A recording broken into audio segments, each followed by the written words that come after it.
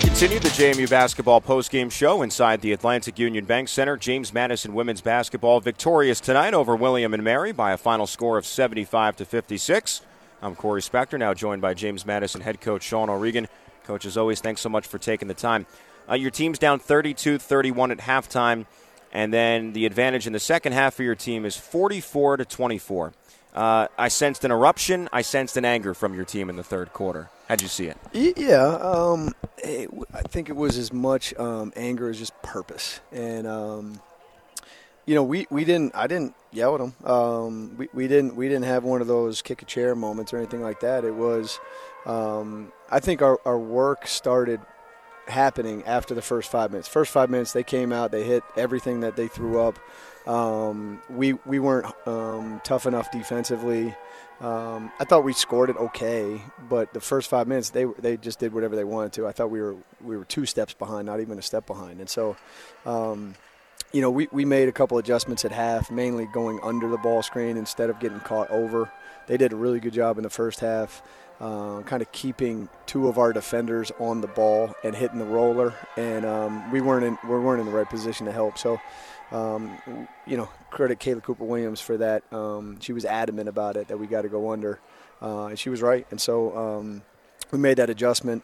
And, Nascimento didn't burn us with it, and I thought she would when I was watching film.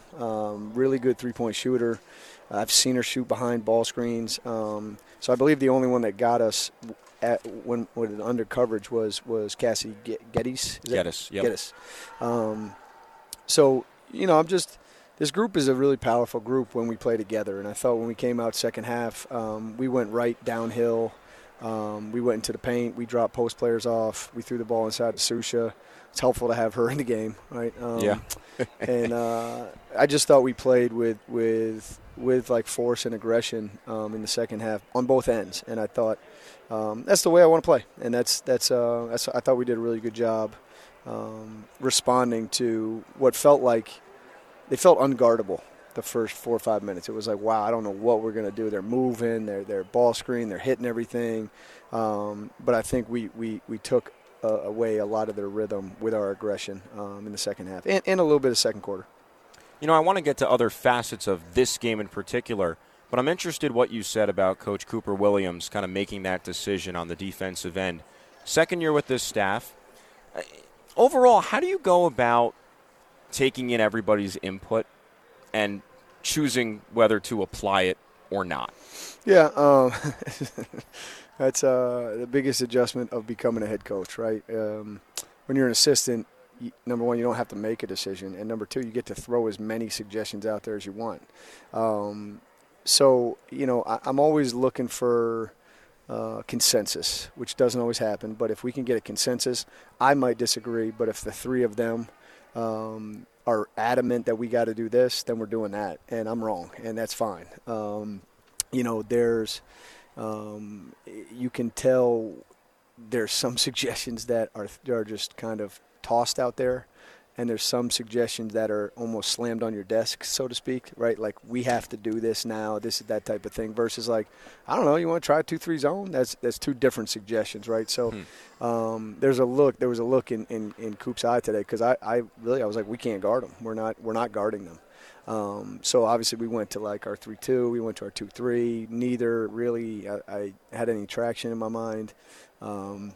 And she was adamant to go under. So she doesn't usually get like that very often. And it was like, okay, I'm listening. And so that adjustment was huge for us. And, some other things happened in the game, but that was a pretty crucial adjustment. I know you said going into this game that Bella Nascimento was the top player on your scouting report. Nyla Young a close second, I would imagine. Mm-hmm. So Young finishes today with 10 points, but 3 of 14 from the floor. And tonight's stat brought to you by nobody. Nyla Young in her career against James Madison in 3 games is 8 of 39. Why? That's crazy. That's crazy.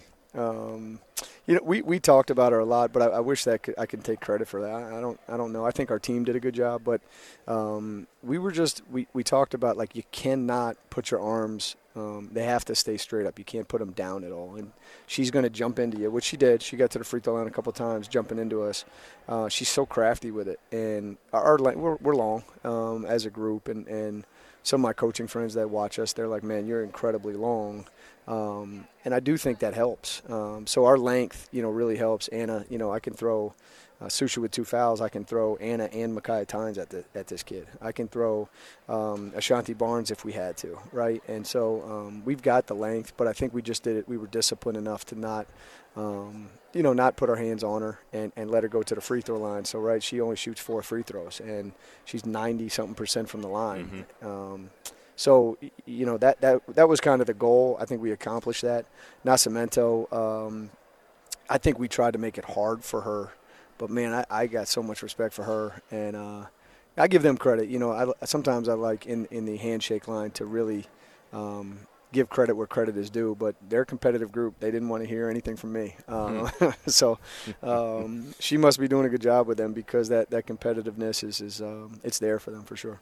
James Madison head coach Sean O'Regan is with us on our postgame show after JMU gets the win over William and Mary 75-56. The Dukes are now 7-3 overall this season. Kind of a weird start for Susha. And I say weird because there have been some things that have been kind of uncontrollable for her, right? Mm-hmm. Of course, missing the Cancun Challenge with some visa issues. And she hasn't, put up the points, I guess, that she would want to early in the season. Just overall, mentality-wise, what have you noticed from her? How has she been steady throughout this kind of weird start, if you will, and how she comes out in the second half and performs the way she does tonight? Yeah, well, it has been interesting. I think part of why it became interesting was because of the summertime and how well Anna played against her, and I think took a little bit of Susha's confidence. And what's iron sharpens iron type of deal. It's great, but I do think Anna was doing a great job with her over the summer, and I think as a player, if you're not seeing the ball go in, you're right. You question it, and you question, your confidence goes up and down. Now we start the year, and the way we started was different, right? We play EMU. I didn't play her much. I didn't play P much, right? So you're going up and down. Longwood, same thing. And so you're trying to give all these people different minutes. You're trying to get Micaiah Tynes and Anna Goodman ready to go play 2 games in Cancun that Susha's not going to be able to make that trip. So early on, I'm trying to give them more minutes than what I would do today, which is ride Susha until she's exhausted and then again give her a break. And so that's really what I've done the last 2 games with her. And again, foul trouble got her today, and I thought about putting her in, and we were playing well enough to keep it close. And it's hard because really Anna has a good line today, 7-4. Sure. Didn't have a turnover in the second half. I thought was big for us there. It's just we were throwing the ball to Susha so much, and it was so productive. And because Susha's in pretty good shape, I just rode with her. But it's a different year, and I would love that she's going to go 20-8 every time. I think the more she does that, the more everything else opens up. But maybe it opens up less for her temporarily. So we'll see some different things, but. She was very productive, and I'm glad. I think she's one that basketball is just a really serious thing for her because she wants to play professionally and wouldn't even say wants. It needs to, has to. And I think that pressure looms on her, from time to time. But she's a special kid, and I said to Cece after the game, I don't know a better offensive post player that I have coached. And maybe I ever will. I just think that it's so rare what she does, how hard she posts, that she can run in transition.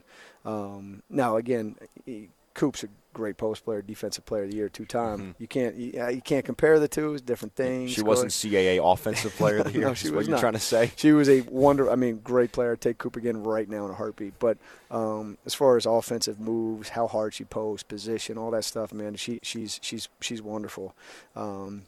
And, yeah, I'm still going to, when we sit with her tomorrow, I'm going to say you left, in my mind, you left at least 5 points on the table here. Make a couple free throws in another basket. And then, try not to get in foul trouble so you can play 28. What can you do in 28? So, she's on. We got a long way to go with her, but I was glad the way she played tonight. Well, just looking at the minutes distribution, and again, it's kind of out of whack considering she committed the 2 fouls in the first quarter, but this adds up to 40 in my imagination. Susha has 22 minutes, Anna has 12, and Micaiah has 6. That does, in fact, add up to 40. I know there will be times you play 2 of those bigs together, but for me, that feels like the ideal minutes distribution for those 3. Is that you feel the same way? I want a little bit more. I want a little bit more for Susha. I would love 25 for her. For Anna, I would really love 20, and Micaiah would love 10. But again, you're gonna play 5 bigs on the floor. What's going on? We've been working quite a bit. The last 2 days we worked Micaiah at the 4, and as soon as Susha got 2 fouls, I was like, well, there goes that plan, because I knew Anna and Micaiah were gonna have to tag team the 5 the rest of the first half. But we played Steph at the 3 tonight. So can you go? And what I'm working towards is, can we play those 2 bigs together? Can we play Anna, Susha, Ashanti, and Micaiah in some sort of rotation that they cover the 4 or 5, and Steph goes to the 3 and backs up P, maybe, right?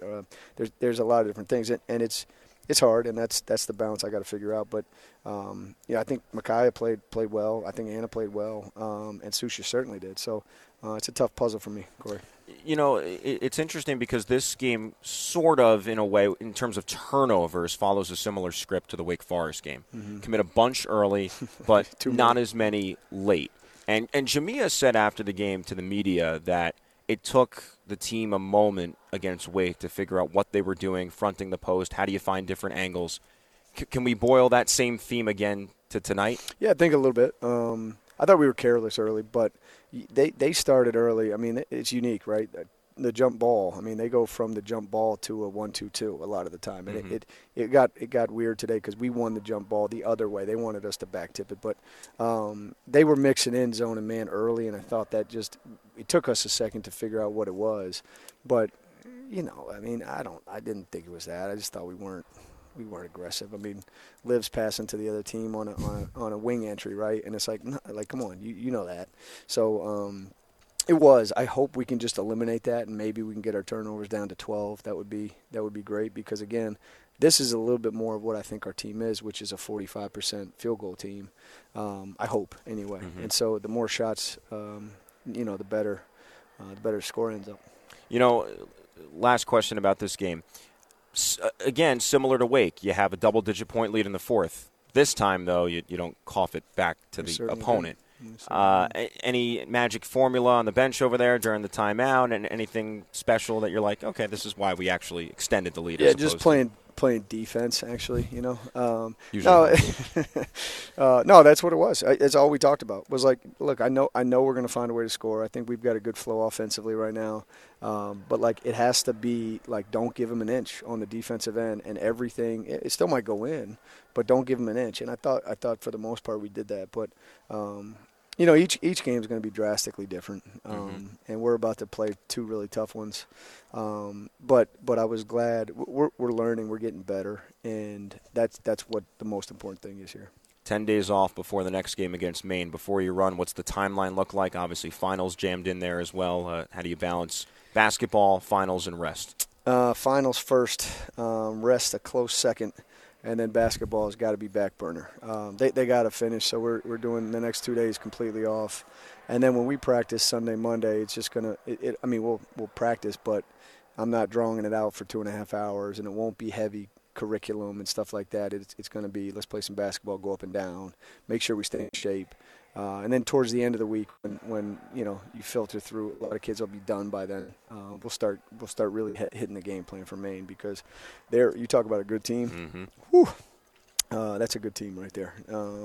So we got a challenge going up there, but something I think this team's ready for. You ready to kick the feet up and have a bowl of ice cream tonight? 10 days off. Got to start recruiting, Corey. Got to start recruiting. Finally got some time to hit the dusty trail. That's right. People forget about that.